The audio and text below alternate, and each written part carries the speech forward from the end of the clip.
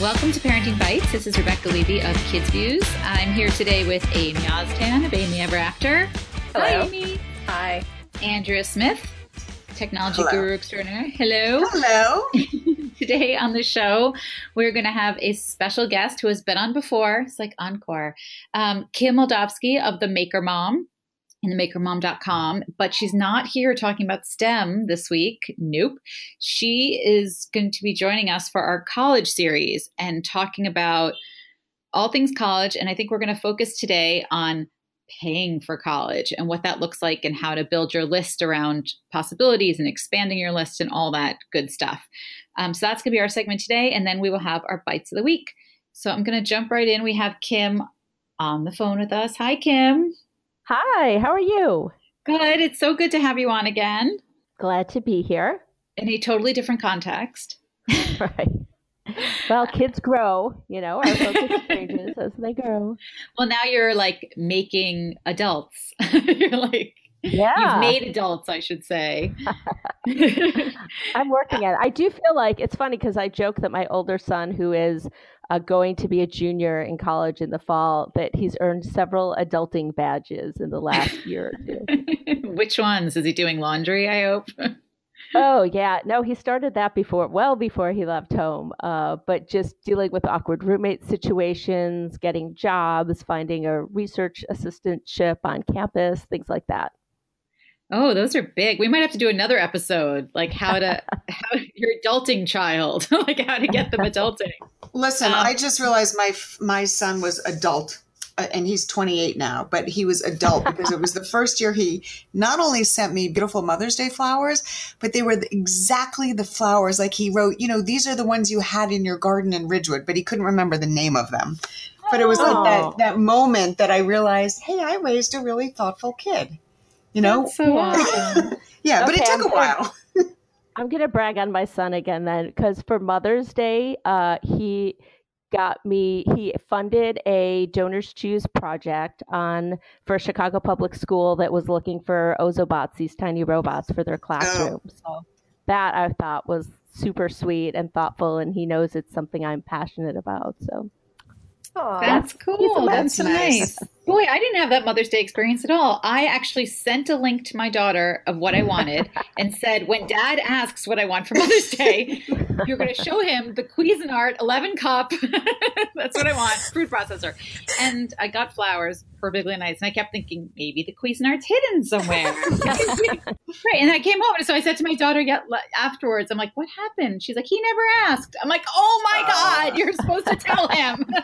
No, you have to be more specific with kids. They're not going to get that. But Rebecca, I actually took your advice. And on Mother's Day, when my husband was like, I didn't get you anything, I was like, oh, no problem, because I want the new Instant Pot the moment it comes out, and I want to bring the old one to our upstate house. And he was like, okay, fine on the first one. Let me think about the second one. And I was like, no.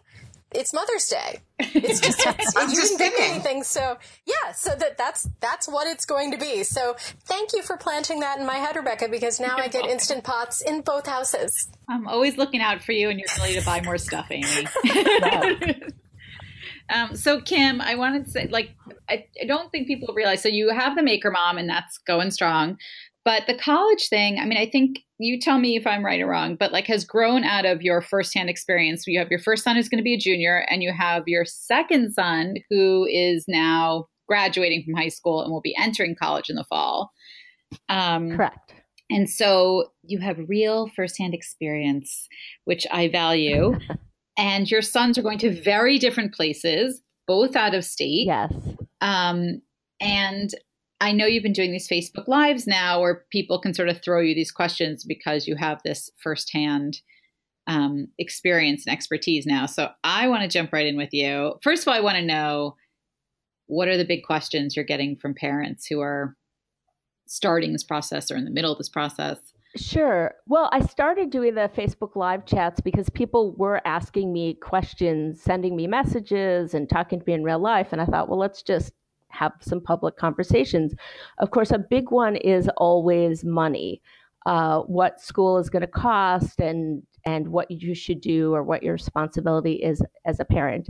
And I will say, your mileage may vary. Just as with any other advice you've been given as a parent throughout the years, it really depends on your family, your circumstances, your child.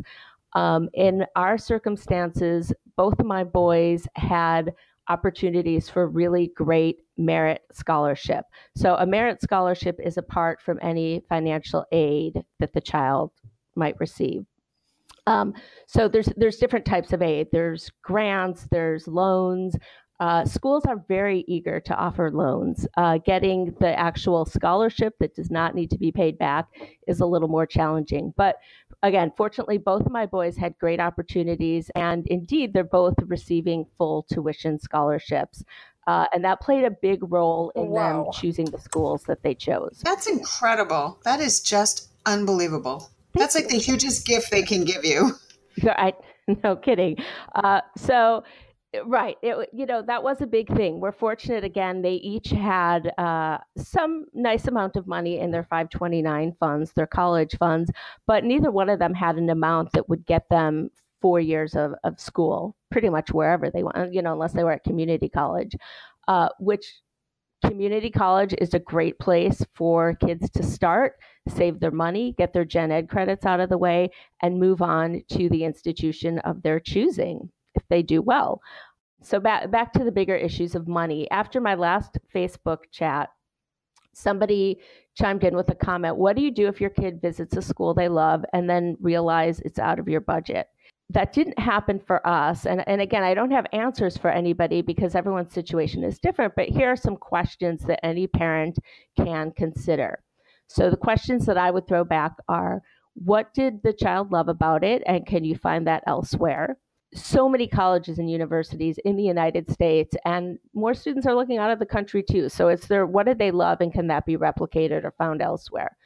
Are there merit scholarship or need-based financial aid packages with grants that don't have to be repaid, or are there loans that might make it feasible?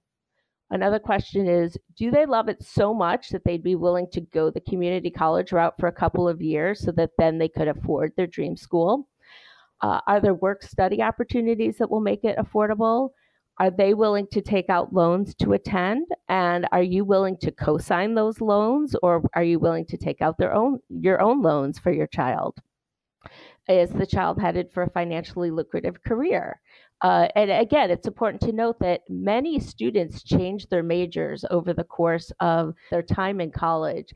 I believe it's something of like 1/3. So even if your child goes in thinking they're going to study engineering or computer science, what happens if in their first couple of years they accrue $20,000, $30,000, $40,000 of debt and then decide that's not the major for them? Or what if they drop out altogether and they still have this huge amount of debt and no degree? Another question to ask is, are they likely to attend grad school? And is it better to save the money for that? And the advice we always heard on that is sort of that the last school your child attends is the most important. So if they think they're going to go to grad school, try and save up for that pricier name brand. But for undergrad, it might not be an issue. I love that idea of figure out what it is that your kid loves about a school, because I think for a lot of kids, it just matters on who gave the tour that day. Yeah. Like anything, if you get a dud tour guide, it's like it totally affects you, and vice versa. If you get this fabulous tour guide, you might be overlooking other things and you're sort of awed by this tour. And then there's the name thing. Yeah. I think there are kids who are very hung up on that and they can't articulate what else they like about it. But it's that. And parents too. Yeah. There are parents, parents are plenty guilty of this as well. Absolutely. Sometimes the parents more so than the child. And so, one of the schools, my younger son, who is headed to be an engineering major, most likely mechanical, possibly aerospace, one of the schools on his list was Michigan, which is University of Michigan is an amazing engineering school, fabulous reputation. But for an out-of-state student, it's also really pricey. So I just asked him why Michigan was on his list and what he was looking for. And honestly, all he could say was, oh, it's a good school. I said, don't put it on there. Like, if you can't tell me that they're doing a certain kind of research, or there's this amazing professor, or competitions that their engineering students are involved in. If you can't tell me anything about the school, then and it's going to be a pricey one, then that doesn't belong on your list. Call me the Right. Particularly a school like Michigan, right. right? Where they have so many out of state kids applying. They don't give any merit aid to out of state kids. They just don't need Right. to. So that's another thing. When you look at these elite schools, they don't need to offer merit aid. So they don't. And so if you're basing your search, if a key piece of that is affordability, then these elite schools aren't going to be a good fit in that category. That said, once a student is at a school for a couple of years, and they've proven themselves, sometimes there are departmental scholarships. Students can do things like be an RA once they're an upperclassman, or maybe you just need to be a sophomore. When you're an RA, you typically get free room and board in exchange for your services as an RA. So that's a huge chunk. My younger son, his room and board for freshman year was like $12,000 to $14,000, something like that.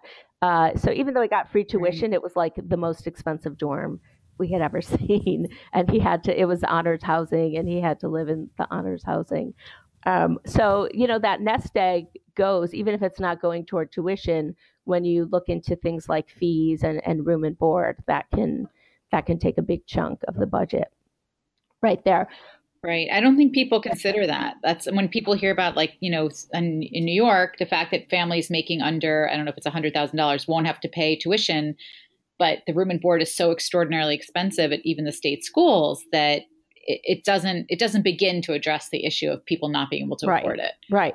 Well, and I want to bring back the elite schools for a second, because several of them, notably Yale, Stanford, they have a limit of, I think it's around $125,000, that if the family's income is less than $125,000, they typically give very generous breaks on tuition. And I think if your family earns less than like 60, then tuition is completely waived. So again, you need to, that's something to research. So these elite schools that aren't giving merit aid, your family might have a decent income, a healthy middle or upper middle class income, and you might still qualify for those aid subsidies.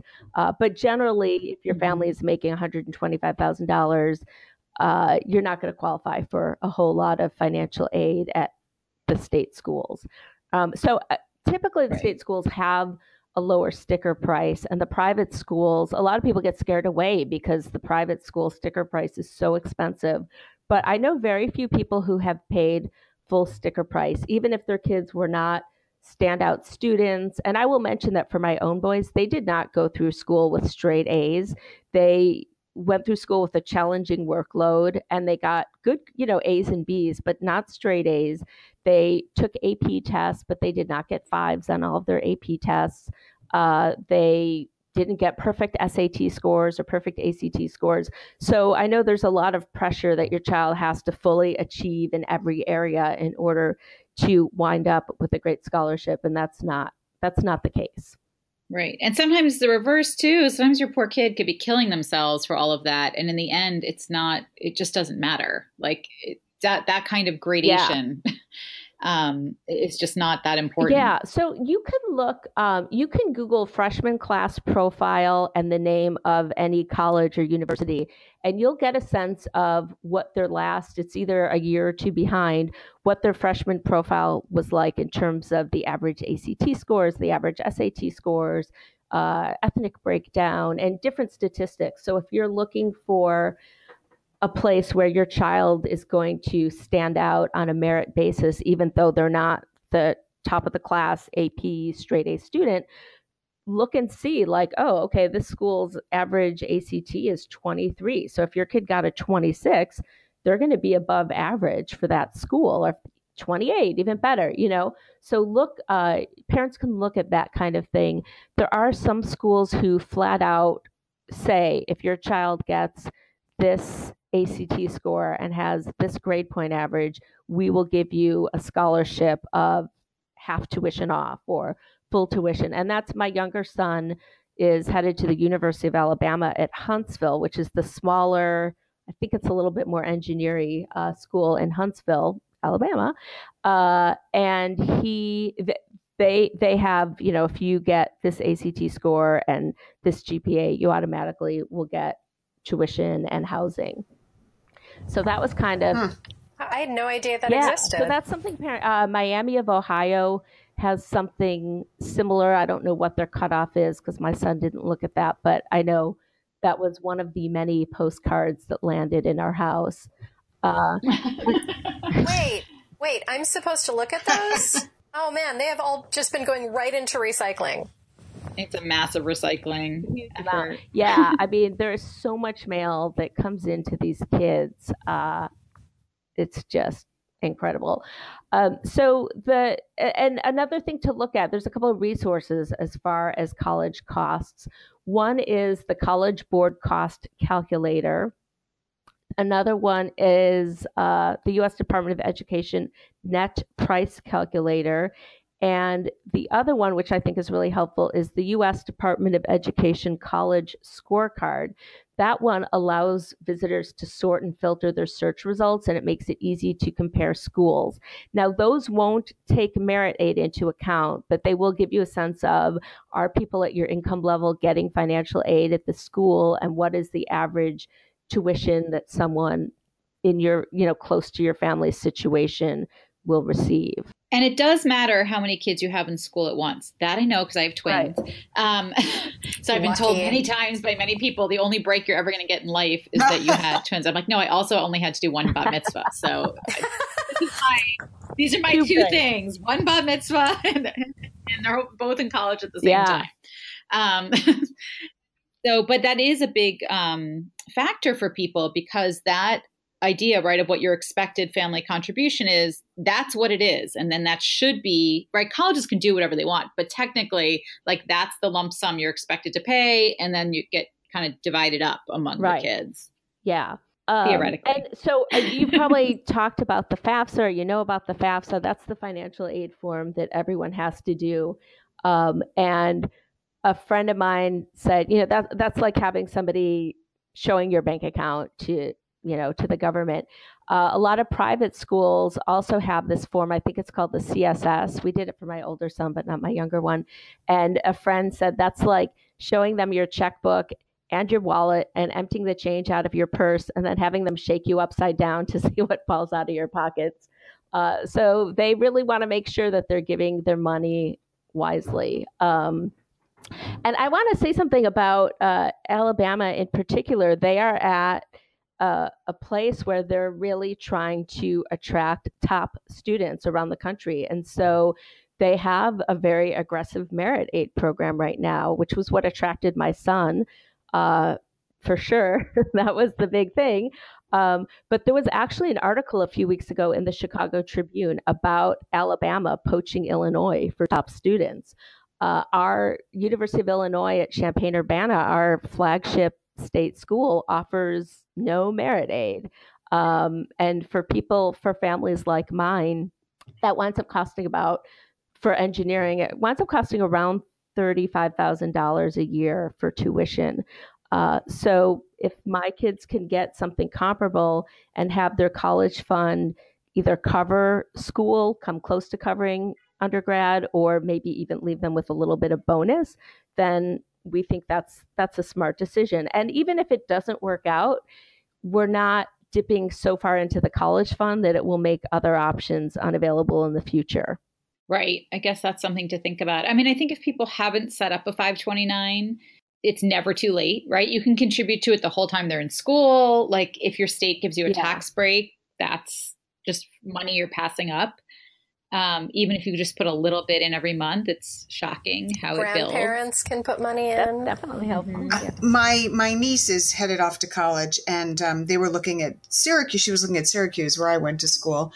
And my cousin called and said, "Oh my God, she got in, and it's $75,000. I mean, I can't even imagine today looking at that and thinking $75,000 for tuition and room and board. And I think for most kids, especially kids who aren't getting scholarships based on their academic achievement, you've got to have some sort of scholarship from the school or something that contributes to that, because that's just, those are so out of reach for people. Well, are most people paying sticker price? Like, I've never been through this. I went to a state school. I don't really know how this works. Like, does anybody pay that amount?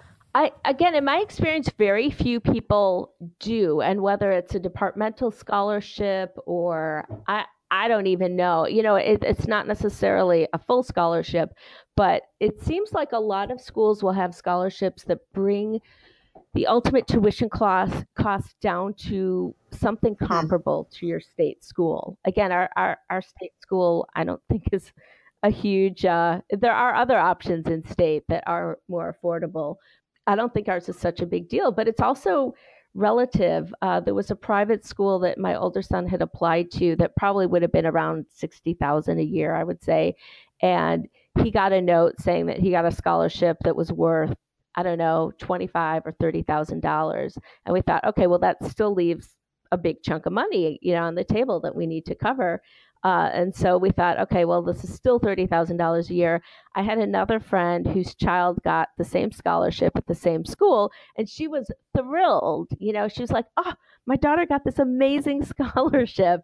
And so some of it is in the eye of the beholder. But when you hear something like, oh, 85% of our students get some sort of financial, merit aid, then your mind should sort of flip to, oh, this school is probably $60,000 a year or more, So the more expensive a school is, the more aid they're going to be giving.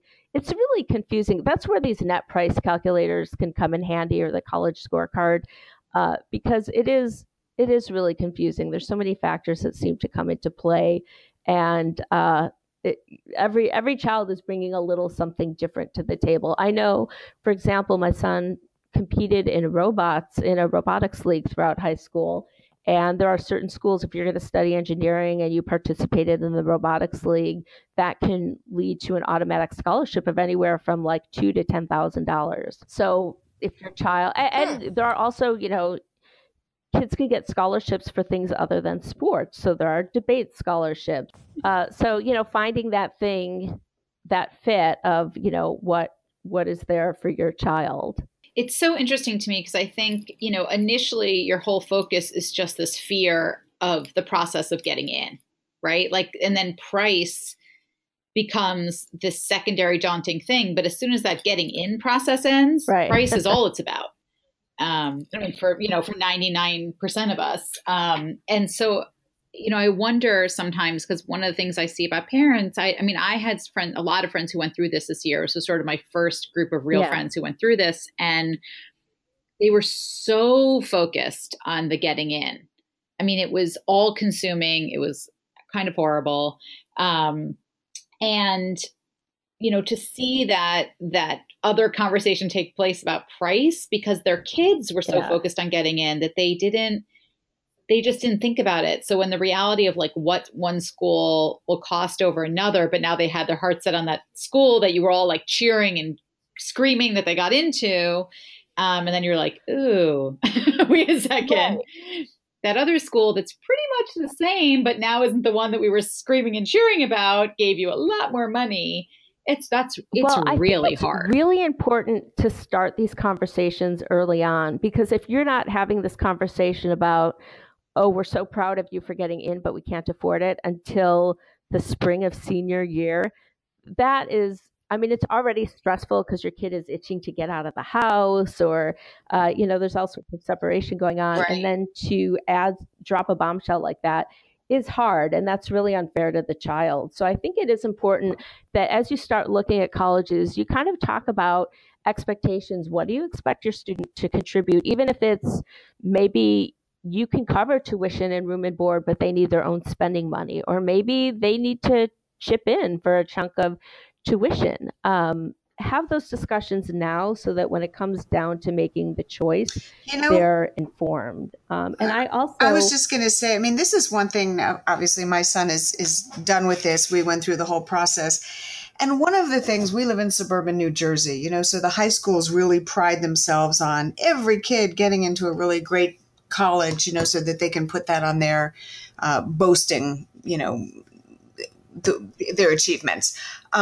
And I have to say, there were a lot of kids, and my son included, who really would have benefited from a year at a community college. You know, I understand the whole get out of mom's house, move out, be on your own. But I feel like a year of community college, taking all the requirements that you have to take somewhere else, you know, at all that money, and maybe getting your scores up, getting your grades up, and then reapplying to the schools you really, really wanted to get into, or maybe getting a little more financial aid. I think there's such a stigma for kids about going to community college for a year, when in retrospect, I honestly think it would have been the best thing for my son. Yeah, well, I do think there's this romantic notion that they'll go somewhere and stay there for 4 years and find their lifelong friends. I think a lot of parents have their own preconceived notions. But the book that I recommend, like a broken record, is Frank Bruni's book, Where You Go Is Not Who You'll Be, which is really, as the title says, you'll be okay. Like, you'll be okay. Your school, we have, as a society, we sort of fetishize these Ivy League schools. And, if you're a Harvard graduate and you're quoted in an article, it's going to say, Andrea Smith, Harvard graduate. But if you go to the University of Oklahoma, it's just going to say Andrea Smith. It's not going to attribute that. But people graduate from state schools. People graduate from small private schools. There are so many small private colleges. And we just don't know about them, and they don't get the attention from our society. But I think Bruni's book is not only good for parents, I think it's also a good read for teenagers. And again, a good read before they're in this situation where they find out they can't go to their dream school. Based on your recommendation, actually, I bought it for my daughters, and they devoured it over Christmas break. Like, literally, they did like a 3-hour, both of them. Like, it was one and then the other, and they just devoured it. And both of them felt like it should be the required summer reading at their high school, definitely before junior year, but really before sophomore, because they're already feeling the pressure in sophomore year because the APs kick in, all that stuff. And they were like, why isn't this on the summer reading list? Yeah, like, they should talk to their school about that. A no-brainer. That would be a great idea. I mean, that said, they're still teenagers and they're still idealistic. So even if you front loaded this, that doesn't mean there won't be tears and drama. Again, based on the experience of pretty much every parent I know, there will be tears and drama, and some of it might actually be from your teen.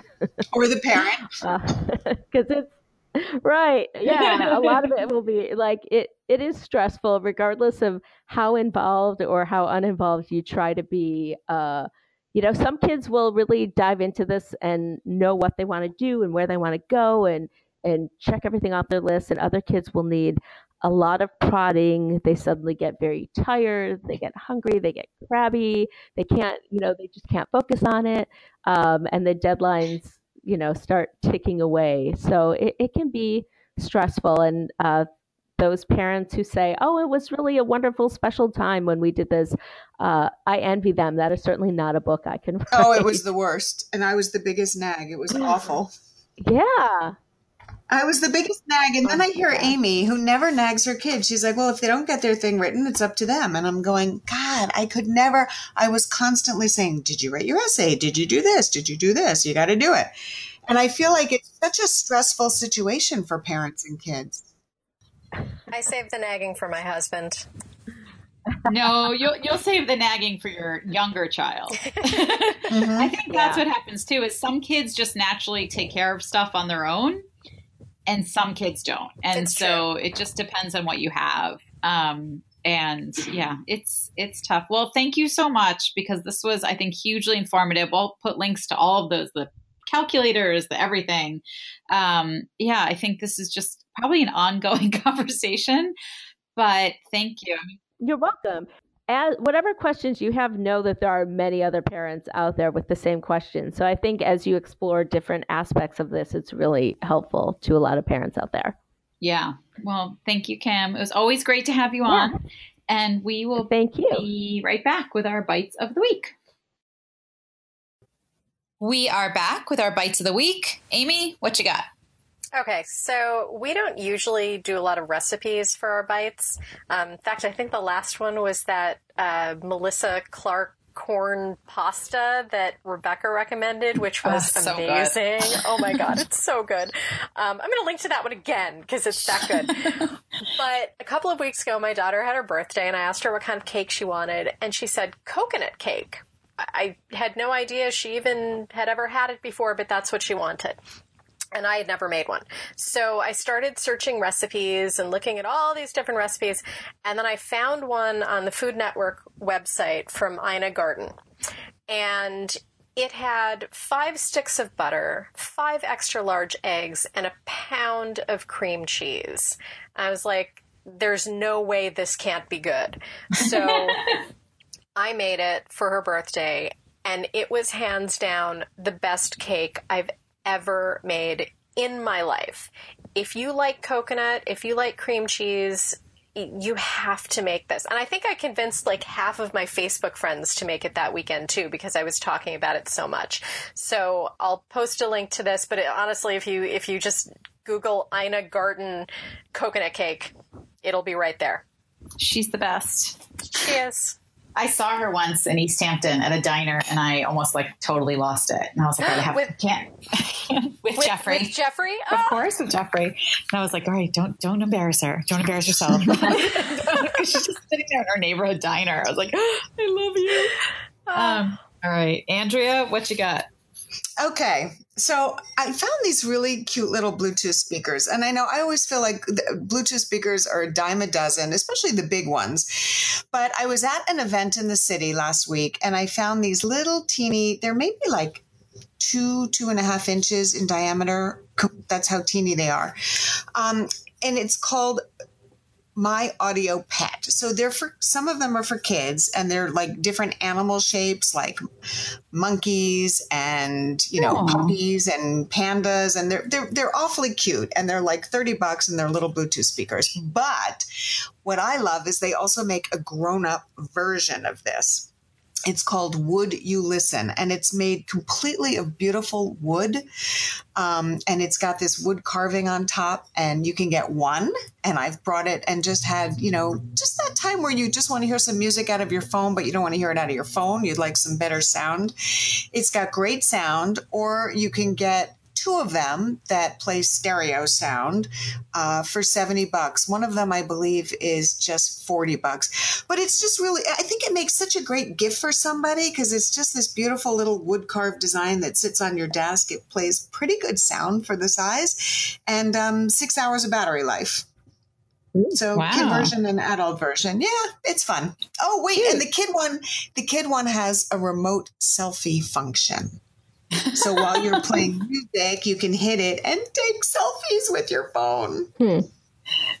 Wow. That's like the whole package. That's the whole package. Your little monkey that takes selfies of you. All right. Kim, what do you have? So, well, first of all, I want to say I think I gained 3 pounds just reading about Amy's coconut cake.